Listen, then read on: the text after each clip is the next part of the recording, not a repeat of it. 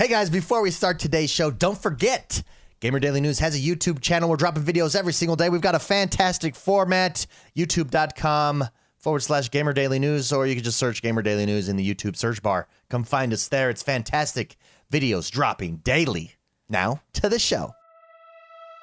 Today is Tuesday, December 10th, 2019. Major League Baseball, the show, MLB The Show. It's coming. It's coming to the Xbox and Nintendo, and Final Fantasy VII Remake is a timed exclusive. All this and more on today's edition of the Gamer Daily News Podcast. All the biggest gaming news stories delivered in less than 10 minutes. I'm very happy you're here. My name is X1. Let's do this.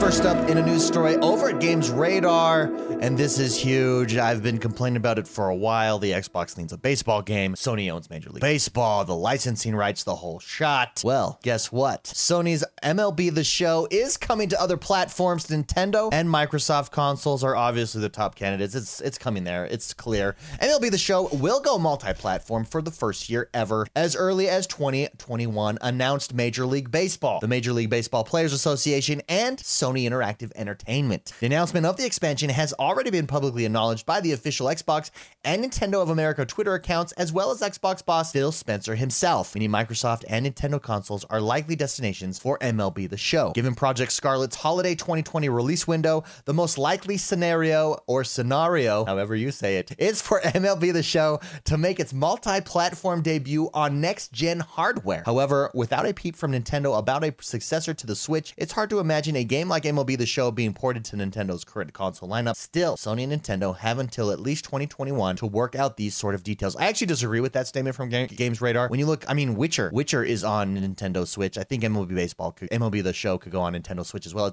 You just have different texture renderings, right? Anyways, it's a historic announcement ending Sony's 20-year run developing officially licensed MLB games exclusively for PlayStation. It's yet to be revealed whether Sony Interactive Entertainment themselves will develop games for other consoles, but it'll be an even bigger bombshell should that be the case. I think that's going to be inevitable. When you look at Microsoft has Minecraft that goes everywhere, right? Microsoft has Ori and the Blind Forest that they ported over to the Nintendo Switch. I think that is just the reality. If you want to make more money, that's what you have to do. And I think that we're getting to a state in gaming, especially with these next generation in consoles, where you're going to want to be available in as many places as you can, and it just benefits us, the gamers. Boom, I'm excited. Major League Baseball, here we come.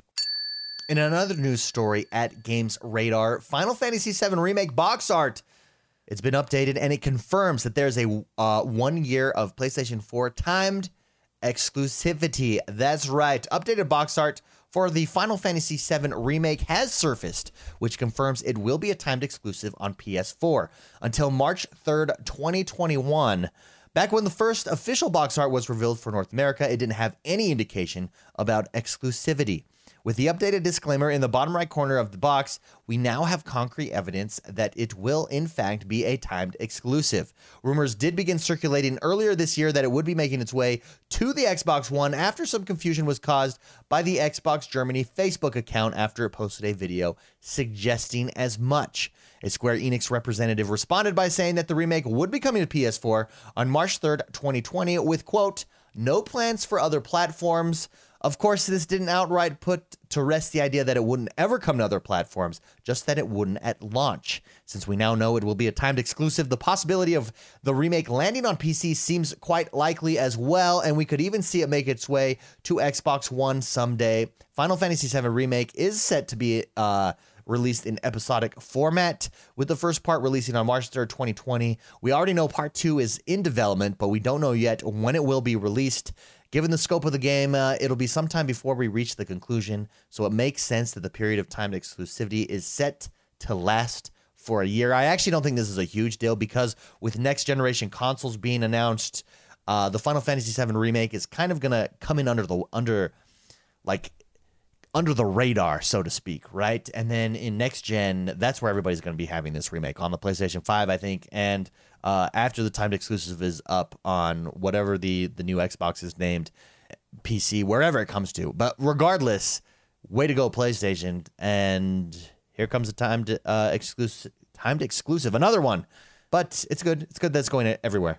And in our last news story of the day, this one's coming at us from Eurogamer. Oculus Quest getting hand tracking early, and it is now due this week. That's right. Oculus Quest's previously announced controller-free hand tracking will arrive a little sooner than expected. It's now due to release later this week rather than the start of next year. That's a giant push-up. First unveiled back in September, Oculus Quest's native hand and finger tracking enables users to directly manipulate objects in a 3D environment with their hands without the need for a controller. It works using the Quest's built-in monochrome cameras, no external sensors are required, and has the potential to be a massive advancement for VR. However, expectations should be kept in check for the feature's rather limited debut. When this week's Quest V12 software update arrives, it'll be possible to use the hand tracking to navigate and interact with Quest's home interfaces, such as library and store, plus a selection of first-party apps, including the Oculus browser and the Oculus TV. Quote, you can even set your floor height for a stationary Guardian boundary using your hands, explains Facebook in its announcements post. There is no controller necessary.